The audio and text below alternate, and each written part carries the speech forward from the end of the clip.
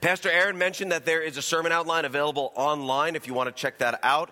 If you have checked it out, you know that the name of this sermon, the title of this sermon is, I Love You More. I love you more. And the reason, there's many reasons that I'm giving this sermon that title, and I'll explain those as we get going. But first of all, you need to know that Silas, who's my youngest, he's my 7-year-old, and he is, I don't know if it's really fiercely competitive, but just everything he says, he busts chops. Everything he says, he busts. So if you say like if he wants to play Connect Four, he's big into Connect Four. And I'm going to beat you. I'm going to take you down. Like right from the beginning. And it doesn't matter if he loses. He's not to be deterred. He could lose 4 times in a row. You're going down. I'm like, bro, like history would show you that I'm kind of rocking this. He's like, I'm taking you down. He's just very like, doesn't matter. This is now. It doesn't matter. This is now. And the other thing that he does is when I tell him I love you, he always says, he doesn't say I love you too. He says, I love you more. And if I tell him that I love him more than he loves me, he just looks back at me and just literally, he just goes, not true. Like, false. Survey says, 0. Nope, not true. Every time, all the time. So much so that every once in a while, if he's just not on his game and he happens to perish the thought, say, I love you too, it literally takes me by surprise. Like, I love you, Silas. I love you too. And I'm like, whoa. Another crazy thing in 2020. The child said, I love you too. I love you more. I've been excited about this particular Sunday for quite some time, ever since we decided that this would be what we're calling a Campus Pastor Sunday. That means that today, all the campus pastors across all 3 of our campuses are preaching sermons to their specific campus. Pastor Brian is preaching to the Florence campus. Pastor Eric is preaching to the Independence campus. Additionally, our very own Josh Snell is preaching to those of our church family who are worshiping at home online for a variety of reasons. So let's pray for him as he does that. Because that was an opportunity that we created this way. Pastor Brian at Florence wouldn't have to think, I'm preaching to this room, but also have to think of other people outside. We wanted this to be a campus-specific Sunday, and so we're carving out several of those throughout the year. So when we decided to make this a Campus Pastor Sunday, which is what we call it, I was very excited and very much looking forward to it. So if we could, let's start out today in Philippians chapter 1. We're going to be looking in verse 3. Now, a little about Philippians. Paul wrote 13 books in the New Testament, and 4 of them are referred to as the prison epistles because he wrote them while he was imprisoned at Rome. And that's Ephesians, Colossians, Philemon, and today we're in Philippians. This book is unlike other books in that there's not a ton of teaching or doctrine. Like Romans. Like Romans is a deep dive into so much teaching, so much doctrine. It's not like that. There's basically 0 correction. Like if you read 1 Corinthians, he starts out with a greeting and then he's like, get a pen, all right? Because there's a lot of things wrong that we really want to make right. But it's not like that at all. As you read through this letter, you see 2 things. Paul's love for pursuing Christ and his encouragement for the Philippians to do likewise, and just pure, unabashed joy. That's what you see as you read through Philippians. Pure joy. So look with me through Philippians at the verses as I call them aloud to you and read them aloud. I'm just going to do a very quick run through just to show you how many times joy is mentioned in this book. Look at verse 4. Always in every prayer of mine for you all, making my prayer with what? Joy.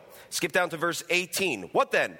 Only that in every way, whether in pretense or in truth, Christ is proclaimed, and in that I rejoice. Verse 25. Convinced of this, I know that I will remain and continue with you all for your progress and joy in the faith. Skip to chapter 2, verse 2. Complete my joy by being of the same mind. Philippians 2, verse 16. Holding fast to the word of life, so that in the day of Christ I may be proud that I did not run in vain or labor in vain. Even if I am to be poured out as a drink offering upon the sacrificial offering of your faith, I am glad and what? Rejoice with you all. Likewise, you also should be glad and rejoice with me. Skip to chapter 3, verse 1. Finally, my brothers, rejoice in the Lord. Skip to verse 3. For we are the circumcision who worship the Spirit of God and glory in Christ Jesus and put no confidence in the flesh. Skip over to chapter 4, beginning in verse 1. Therefore, my brothers, whom I love and long for, my joy and crown, stand firm thus in the Lord, my beloved. Chapter 4, verse 4, rejoice in the Lord. Always, again, I will say, rejoice. Chapter 4, verse 10, I rejoiced in the Lord greatly that now at length you have revived your concern for me. Suffice it to say, Paul is quite the happy camper. Actually, not so much. The dominant theme throughout this book is not happiness, but joy. Not happiness, but joy. There's a difference between those two words. In fact, fun fact, in 2021, Lord willing, we're going to spend quite a bit of time we're going to go through a series looking at a series of words that people oftentimes think are synonymous, but in reality aren't. They're actually very different. And happiness and joy will be one set of those words that we look at in that series. So I'm pretty excited about that. Paul isn't a happy camper. In fact, Paul isn't a camper at all since he's a prisoner. But as he writes this letter to the Philippians, he is truly joyful, full of joy, as we just saw in those various texts. And I want to belabor this point today, not as a prisoner, but as a pastor, as I would love to take a large amount of time and let you know how much I love you and how much joy you bring me always, literally always. I can't tell you how much Philippians chapter 1, verses 3 and following resonates with me. Look at Philippians 1, verses 3 and following. I thank my God in all remembrance of you, always in every prayer of mine for you all, making my prayer with joy because of your partnership in the gospel from the first day until now. And I am sure of this, that he who began a good work in you will bring it to completion at the day of Jesus Christ. Now, you know me. Hopefully, in an appropriate way, I like to joke around. I like to poke fun. Specifically, I like to poke fun at the other campuses in our church. It's like a ministry of mine. And you've heard me say it over and over again that Fort Thomas is the best campus. Now, there's a variety of reasons that I say that, not the least of which is to get a good laugh out of people or to have my fellow campus pastors roll their eyes. But specifically for me, when I'm away from you, it's a small way of connecting with you when I'm not with you. When I'm preaching to our entire church, all three campuses, plus whoever is watching online, it gets a good laugh or an eye roll or a grin, and that's fun. I'm like, oh, Pastor Peter, he did it again. But here's the thing. Today, nobody's watching but you. Nobody hears me but you. And in all seriousness, from the bottom of my heart, I want to tell you that I am convinced that this is the best, not a perfect, but the best church I know of. Again, not perfect, but the best church that I know of, and this is by far and away the best campus. Now, our other campuses are great. They're filled with wonderful people and godly ministries and excellent leaders and godly men and women all around. It's great, but this is where it's at. Why? Because this is my favorite campus, and I may not be in prison, but I can still say like Paul, I thank my God. Verse 3, I thank my God in all my remembrance of you, always in every prayer of mine for you all, making my prayer with joy. Listen to me. I love to preach. Love it. It's not easy, but I love it. I love the labor. I love the intensity.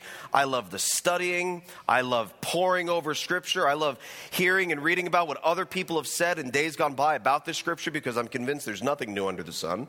It takes hours and hours and hours of preparation, in addition to counseling and meeting and leading staff and other ministry tasks that all pastors do. But I love to preach the Word of God and am honored to do so at every opportunity the Lord affords me. But please know this.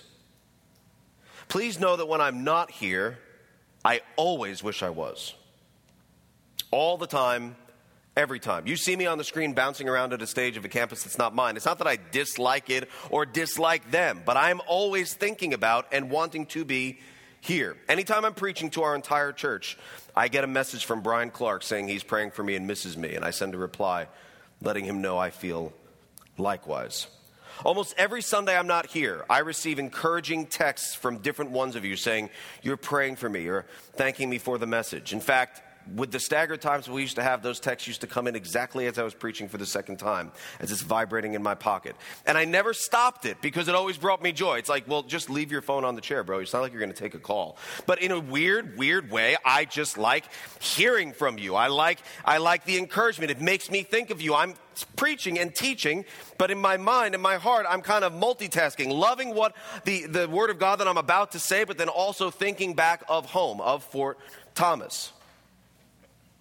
And so at the risk of sounding mushy,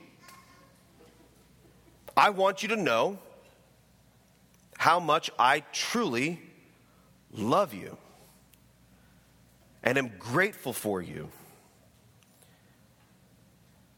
and am honored to be your pastor here at Fort Thomas. Look at verse 5. Because of your partnership in the gospel from the first day until now. Whether that first day was back in Newport, whether that first day was 5 years ago when we launched here in Fort Thomas, or whether that first day was any time in between. Because of your partnership in the gospel from the first day until now, you are the best.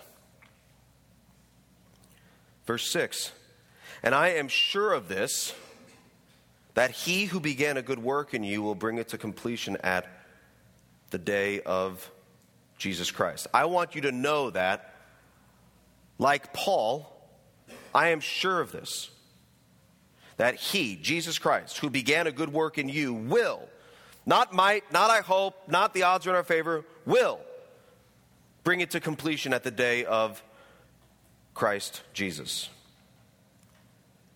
Not only do I love you and have an affection for you, but I'm so proud of you as a church. This has arguably been the most difficult season of our lives in so many different ways, and a very difficult season for our church. All churches, not more difficult for us, but just a difficult, things are rough all around, am I right? It's not just specifically here or me or you. It's a tough time. And I love you. And I've missed you.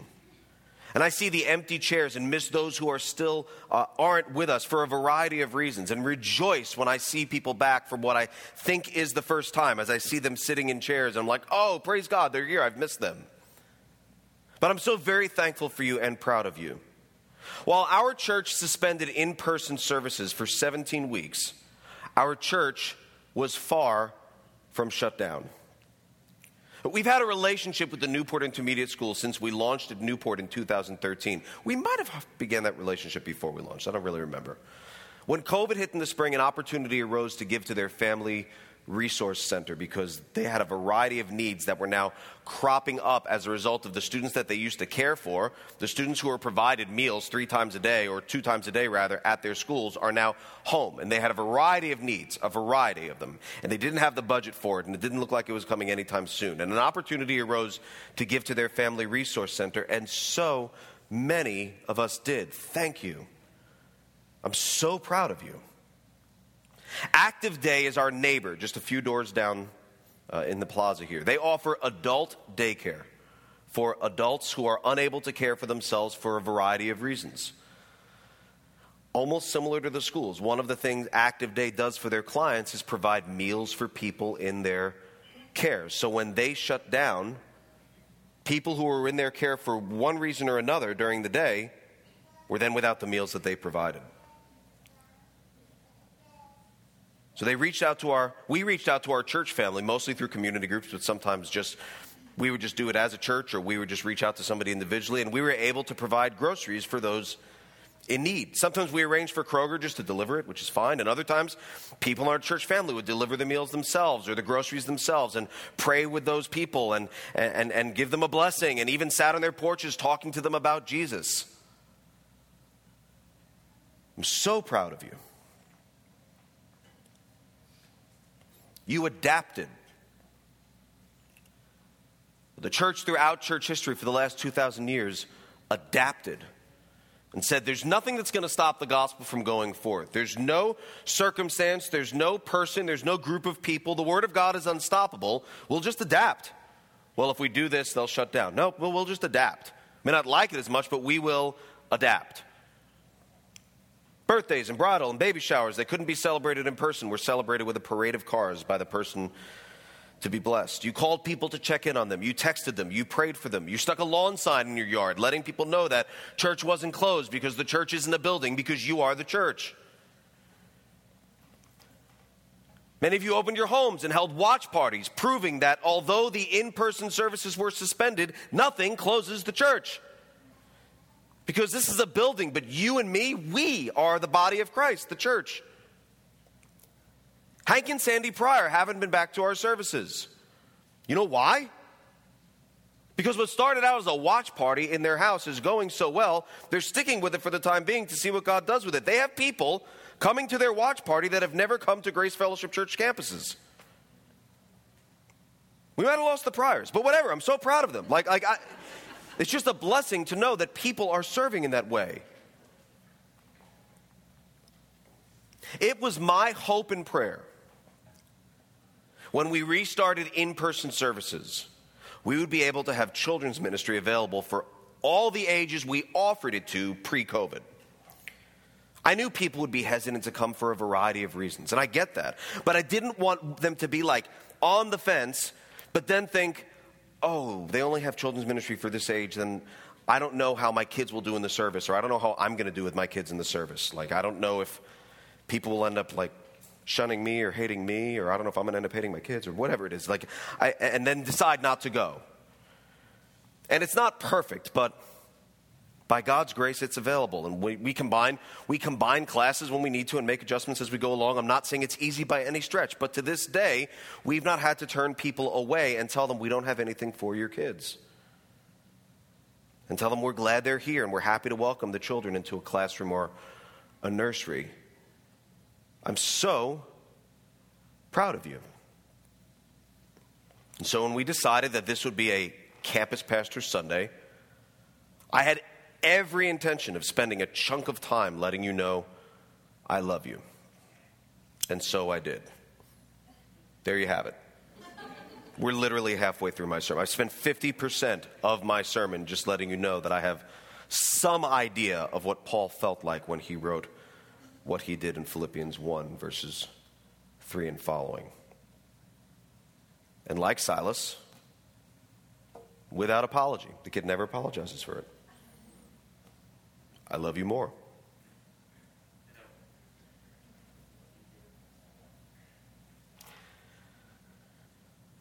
Look at again, verse 3. I thank my God in all my remembrance of you.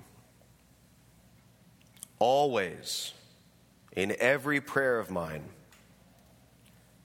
for you all, making my prayer with joy. It's so great as a pastor to not have to pray. I mean, I'll always pray, but not have to pray, gosh, I wish they would just get it together, Lord. I wish, is it me? Is it them? Is there another way I could be serving? Is there another way I could be leading? It's just not doing it. It's just not this.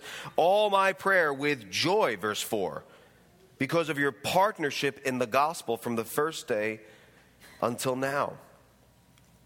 I'm sure of this, that he who began a good work in you will bring it to completion at the day of Jesus Christ. Paul told the Philippians that he was confident that the good work that the Lord began in the church at Philippi would be brought to completion in the day of Jesus Christ. He was expressing confidence in the work of God, right? Being completed by God. It's all about God. However, as you read through the rest of the book, you see his confidence in God's work in them is further strengthened by the fruits of God working through them. And that's it's such a joy to see as a pastor, a joy to hear about, and a privilege to be among you. I'm proud of you. You're the best. I love being your pastor. I love you more. And so I want to spend the rest of our time this morning looking at some key passages from literally the rest of the book in Philippians. Having just spent time in chapter 1, we'll take a look at some verses in each of the remaining 3 chapters. And as we do that, I want to challenge you and ask you to add Philippians to whatever your Bible reading diet currently consists of. It's a 4-chapter book that's easy to read. It's easy to read repeatedly. You got to look at the smaller books in the Bible as an opportunity to really dive deep and get to know that book. You could read a 4-chapter book of Philippians. You could literally read it every day. It's not that big a deal. Whether you read 2 chapters in the morning and 2 chapters at night, or you could read 1 chapter a day throughout the week. It's not so much to add. It's not like saying, here, I want you to get to know the Psalms and do that maybe this month. Like, ooh, that's a lot to do. Have to rethink that. Philippians, you don't have to rethink much. You just got to read a couple of chapters or read through it. And you can read it. I've enjoyed reading over the years smaller books repeatedly over and over again to really say, I'm going to really dive into Philippians this much, 4 chapters. I'm going to dive into Ephesians this month. It's 6 chapters. I'm going to dive into Colossians. I'm going to dive into Philemon. It is a chapter. I mean, there's things you can do easily to just get the Word of God saturated into your mind. And it's one thing to meditate, but then it's another thing to just repeatedly read. And I want to challenge you to do that. You can get to know Philippians really, really well. And you decide how you want to do it. You want to add it to your Bible reading once a week, once a day? It doesn't matter. I'm just saying, take advantage of the fact that Paul really sized it down for us here, right? And get to know it as much as you can. So let's leave Philippians 1 and go to Philippians chapter 2, which brings us to point number 2. Point number 1 was, I love you more, in case you didn't pick up on that. Point number 2, you need to remember our calling to shine brightly as lights in this increasingly dark world. Look at Philippians chapter 2. Look at verse 12. Therefore, my beloved, as you have always obeyed, so now, not only as in my presence, but much more in my absence, work out your own salvation with fear and trembling. For it is God who works in you both to will and to work for his good pleasure. Paul says therefore, so we should see what it's there for, which means he's always looking back. So look back. When he says therefore, look behind it. Look at Philippians 2, beginning in verse 5. Have this mind among you, which is yours in Christ Jesus, who, though he was in the form of God, did not count equality with God a thing to be grasped, but emptied himself by taking the form of a servant, being born in the likeness of men, and being found in human form, he humbled himself by becoming obedient to the point of death, even death on a cross. Therefore, God has highly exalted him and bestowed on him the name that is above every name, so that at the name of Jesus every knee should bow, and in heaven and on earth and under the earth, and every tongue confess that Jesus Christ is Lord, to the glory of God the Father. So it's in light of Christ's humility. That takes us through verse 11.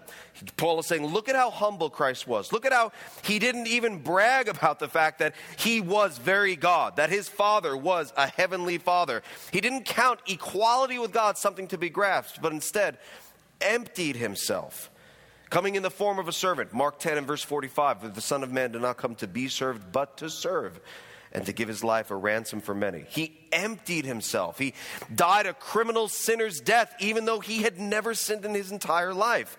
He was the epitome of humility. Verse 12, therefore, in light of the fact that he was humble, therefore, my beloved, as you have always obeyed. Do you see that? He's saying, this is not corrective. He's not saying, get your act together. He's writing to the church of Philippi, as you have always obeyed, so now, not only is in my presence, but even when I'm not with you, much more in my absence, work out your own salvation with fear and trembling. That doesn't mean earn your salvation. That just means work at it. Work at this new life in Christ, and do it with fear and trembling, with great seriousness and attention to detail. Work out your own salvation with fear and trembling. Verse 13, for it is God who works in you, both to will and to work for his good pleasure. It's important for him to remind the church of Philippi that, right? Like, you guys are rocking it and I love you, but don't forget, verse 13, it's God who works in you, both to will and to work for his good pleasure. And then look at verse 14. Do all things without grumbling or disputing. Why? Verse 15, that you may be blameless and innocent, children of God without blemish in the midst of a crooked and twisted generation, among whom you shine as lights in the world. The word grumbling there, it's a negative emotional response to something unpleasant, inconvenient, disappointing. In the Greek, it's actually what you would call an onomatopoetic, so it's an onomatopoeia word, like hiss or buzz. These are words that you say that have a meaning, but they also sound like what they're meaning. You know, like you say that the cat hissed at me. What'd it sound like? Well, I said hiss, like hiss, The bees were buzzing. What does it sound like? Buzz, buzz. Like it sounds like that. In the Greek, it's the same thing. And it sounds like the guttural muttering sounds of people who are quietly angry or disgruntled. I think it's pronounced goingumos. Goingumos. Like you could just say that over and over again, right? Goingumos. You don't know what they're saying, but you're pretty sure they're cussing goingumos. Goingumos. Like it's that mumbling that you may not be fuming angry, but you're grumbling. Sure, leave your signal on for as long as you did. Oh, and then switch to the other lane. That's really great. Oh, now you shut it off. Like this is not unfamiliar to me. Grumbling, this emotional, guttural response, just kind of talking to the air. Disputing, it says, do all things without grumbling or disputing, refers to an intellectual questioning or doubting or bickering over a matter. At face value, it looks better than grumbling because people are speaking aloud. You're not wondering what they're saying under their breath as they're just shaking their head and just speaking out of really small portions of their mouth. As you really don't even know what they're saying, but they look really upset. It's not the grumbling. It's not muttering. This looks better. It sounds better. No, I just want to know. I just want to know how in the world you, being who you are, thinking what you think, can be doing what you do. How in the world could you think that you have the right to do that? How can that happen to me? How could you be doing this? You want to go? Let's go. Let's think through these things. Let's use our brains. Let's use our heads. That's that bump 3 feet above the rear end of you. Let's really think through these things. No, let's go. Let's talk about these things. What about you? Would you classify yourself as a grumbler or a disputer? Or you're like me and you're like, I see all of the above.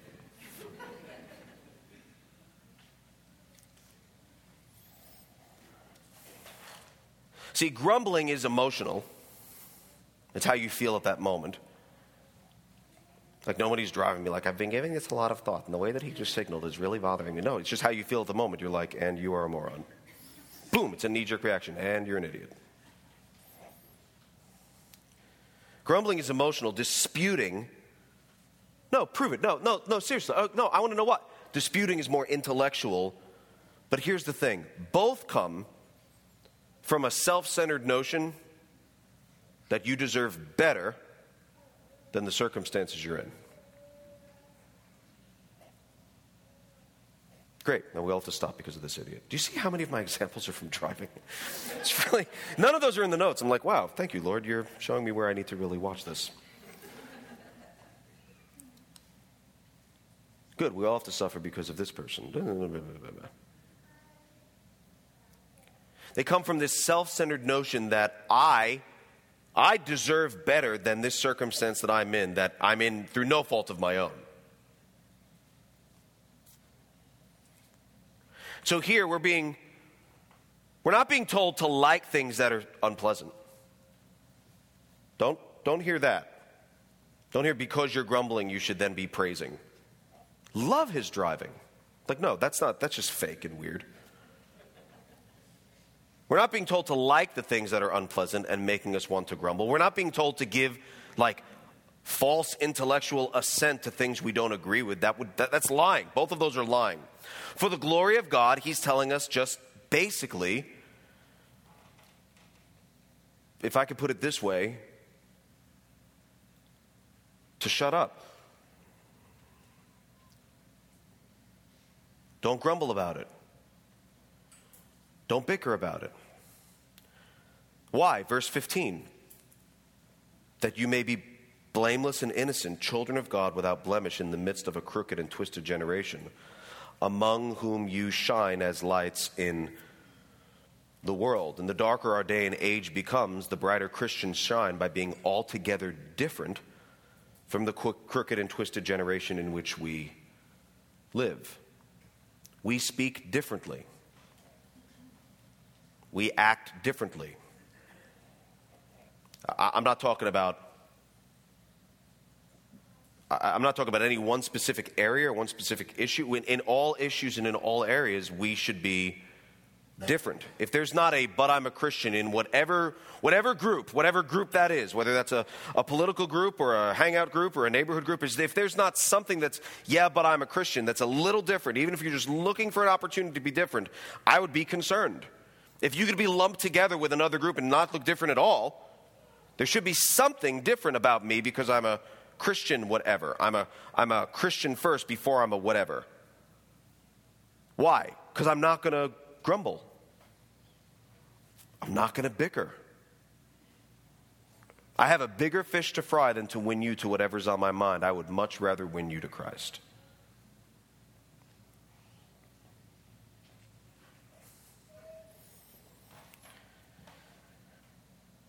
And that's what Paul says in verse 15. We need to be blameless and innocent, children of God. But it's all different, right? Like, because I don't want to be thought of as a kid. You're acting like a child, right? We never say that in a positive way. Hey, you're acting like a child. That's never the tone in which we say that. Would you grow up? Like, it's never said in a light of like, I'm really encouraged of how childish you're acting.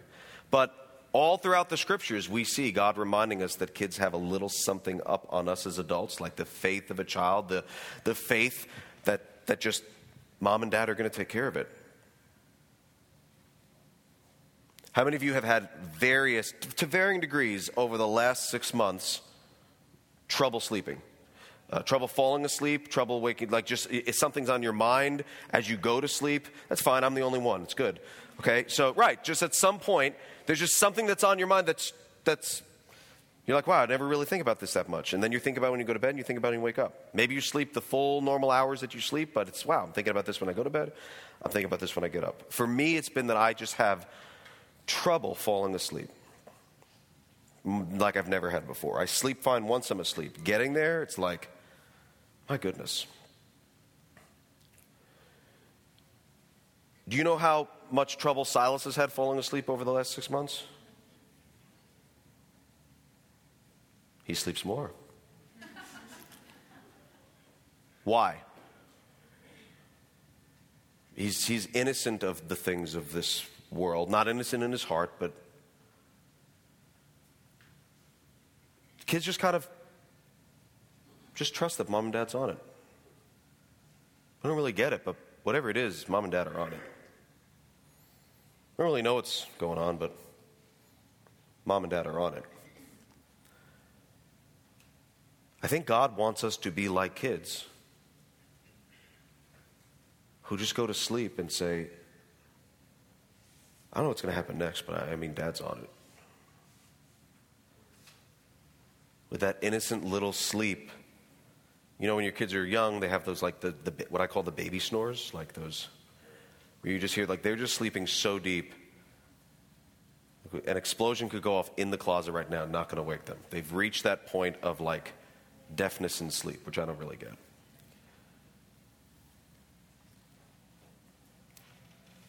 That you may be blameless and innocent children of God without blemish in the midst of a crooked and twisted generation, among whom you shine as lights in the world. This is not me saying, get your act together. It's not Paul saying, get your act together. It's me saying, let's make sure we keep on shining. I don't think it's going to get easier in the days to come. You may not be aware of it, but this is an election year. So I'm not thinking it's going to become super easy between now and the election or even after the election. But I am encouraging you to do your right thing as a Christian citizen, but also saying, beware of the patriotic gospel. The cross and the flag should both bring you joy. One should bring you exceedingly more joy than the other.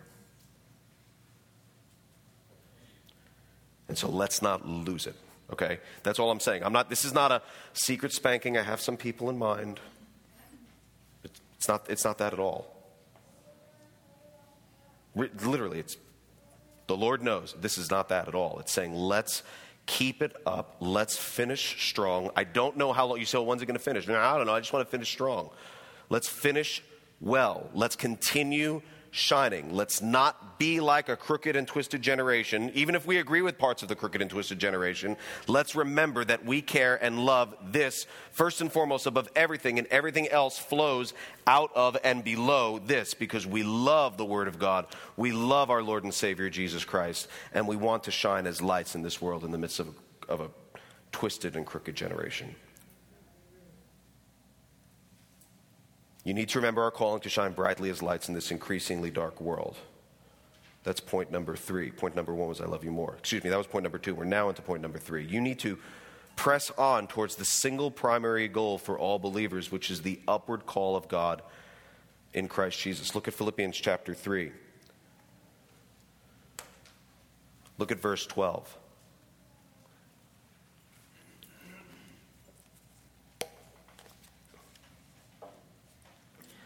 Not that I have already obtained this or am already perfected, but I press on to make. I love Paul saying it. I'm not saying be more like me, like I've gotten here. Where are you guys? Where are you guys? Catch up. Let's go. He's not saying that. He's saying, no. Not that I have already obtained this or am already perfected, but I press on to make it my own, because Christ Jesus had made me his own. Brothers, I do not consider that I have made it my own, but one thing I do, look at that, verse 13, but one thing I do, forgetting what lies behind and straining forward to what lies ahead, I press on toward the goal for the prize of the upward call of God in Christ Jesus. Forgetting what lies behind. That's Paul saying, I'm forgetting that which I will leave behind in this life. It's not him just like forgetting what happened yesterday and not caring. He's saying, I'm not counting it as important. I'm forgetting this world right now when it comes to my priorities and what's on my heart. I'm striving to do this. Forgetting what lies behind and straining towards what lies ahead. That which he would receive because of who he was in Christ. He's saying every day I make it my goal to forget that which is behind and to strain towards that which is ahead. To forget that which is temporary and to strain towards that which is eternal. And it's certainly not Paul saying, I'm just so heavenly minded that I'm no earthly good. I don't know how to do anything because I'm just going to heaven. I'm going to heaven. He's not saying that. He's just saying what drives me, what motivates me, what wakes me up in the morning, what gets me going to cause me to press on is not the things of this world, but that which lies ahead. It's not where I am, it's where I'm going. And that informs what he does and what he doesn't do. Skip down to verse 20, Philippians 3, verse 20. But our citizenship is in heaven, and from it we await a Savior, the Lord Jesus Christ, who will transform our lowly body to be like his glorious body, by the power that enables him even to subject all things to himself. You need to press on towards the single primary goal for all believers, the upward call of God in Christ Jesus. What about you? During particularly difficult seasons of life, this one or any other, do you find yourself pressing on and longing more for heaven than other times? Or do you find it harder to do so? It's something to think through. I'm just curious, consider it among yourselves. Is that something? Sometimes the harder our days, the more you're longing for heaven. Other times, the harder our days, the more it is to try to get your mind out of what's going on in our days, right? So you're like, heaven, right, I remember that. It's somewhere there. So I'm just curious, do you find yourselves, is it easier to long for heaven, or is it harder to long for heaven? And either way, is longing for heaven just like an emergency exit, like a fire escape? Get me out. Which isn't bad, but God might say, no. This is not your day. I got a room for you. It's prepared. It's sanitized. I'm kidding. That's a COVID joke. It's a COVID joke. Got a room for you in my mansion. I'm excited. And you'll get there when you get there, but I need you here now. Say, take me, Lord. And he's like, eventually. But for now, you're here. For now, you have a sphere of influence. For now, you have friends, you have family, you have kids, you have grandkids, you have co-workers. I need you shining brightly. I need you in this world, but not of this world. I need you to remember your citizenship is in heaven, but you still do care about where you're visiting, right? Like, I don't treat an Airbnb as my own, but I do care about it. Right? It's somebody's. So we don't treat this world as our own, but I do care about it. I do care about my time here.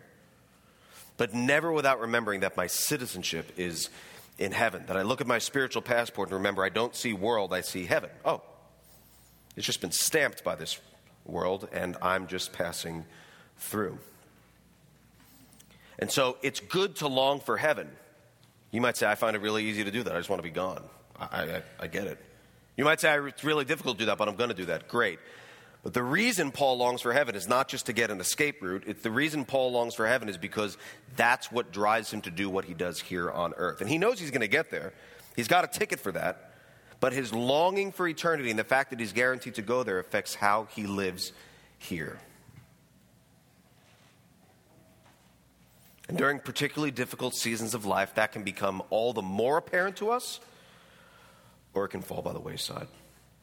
And so Paul is saying, listen, if we want to think this, look at verse 15. Let those of us who are, can you see that in verse 15? What does it say? Let those of us who are what? Mature. Think this way. You won't be thought of as mature by people who are outside of Christ. You'll be thought of as kind of ridiculous or odd or weird. I don't want you to be ridiculous or odd or weird just for the sake of being ridiculous, odd, or weird, but just by doing something different, by talking about things differently, by not bickering, by not grumbling, by doing things differently, by engaging with people in a way that's different than other people who think or hold the same positions of you on a variety of things. You will shine as lights brightly in this world, even though we live in a crooked and twisted generation. Paul's saying, keep it up. He's not saying you're losing it. He's just saying, hold on. Because it's going to be a bumpy ride. But let's keep it up. Let's not fall by the wayside. Let's not forget who we really are in Christ. Verse 15, let those of us who are mature think this way. And then this is like, and if anything you think otherwise, God will reveal that also to you. So he's saying, and even if you don't agree with this, I trust that God's going to reveal it to you anyway. Which sounds a little arrogant. He's like, I'm still right. But he is saying, I am right in what I'm saying. If you don't see it now, I trust you'll see it eventually. God will reveal it to you. And finally, point 4 and chapter 4. You need to look for opportunities to share in the trouble that faces the church today. Paul says something interesting in Philippians chapter 4, beginning in verse 14. He says, yet it was kind of you to share my trouble. It was kind of you to share my trouble. Verse 15, and you Philippians yourselves know that in the beginning of the gospel, when I left Macedonia, no church entered into partnership with me in giving and receiving, except you only. Even in Thessalonica, you sent me help for my needs once and again. Not that I even seek the gift, but I seek the fruit that increases to your credit. Verse 18, I have received full payment and more. I am well supplied, having received from Epaphroditus the gifts you sent, a fragrant offering, a sacrifice, and acceptable and pleasing to God. Verse 19, and my God will supply every need of yours according to his riches and glory in Christ Jesus. In the beginning of our time, that first point, do you remember that first point? Let me hear you say it. What's the first point? I love you more. Right, I do. But I listed among several reasons ways that I think our campus has uniquely done well. And it's great and it's exciting. But you might be one of the people who sits there and goes, I don't do any of that stuff. Like, yay, yay. But you're like, I'm excited to hear. I didn't participate in any of that. I don't even know about it. Must have missed that email or that text or whatever. I just didn't know. I kind of hunkered down and was just kind of ticked and was waiting for things to start back up, and I'm still a little ticked. That's why I'm grumbling about it. You want to bicker? That might be you. So I want to ask you, like Paul says in Philippians 4, he says, it was kind of you to share my trouble. You bore this burden with me, is what Paul was saying. That's, in essence, what I said to you in the beginning. We bore this burden together, and it's nowhere near done. It's nowhere near done. But we bore this burden together. And I'm just curious, how are you helping to bear the uniquely challenging burdens facing our church family these days? Paul had a unique burden as he's sitting in prison. He was in unique needs that the church at Philippi apparently came by when nobody else did. They showed up with support. When no one, that's what he says, right? And you Philippians yourselves know in the beginning of the gospel when I left Macedonia, no church entered into partnership with me in giving and receiving.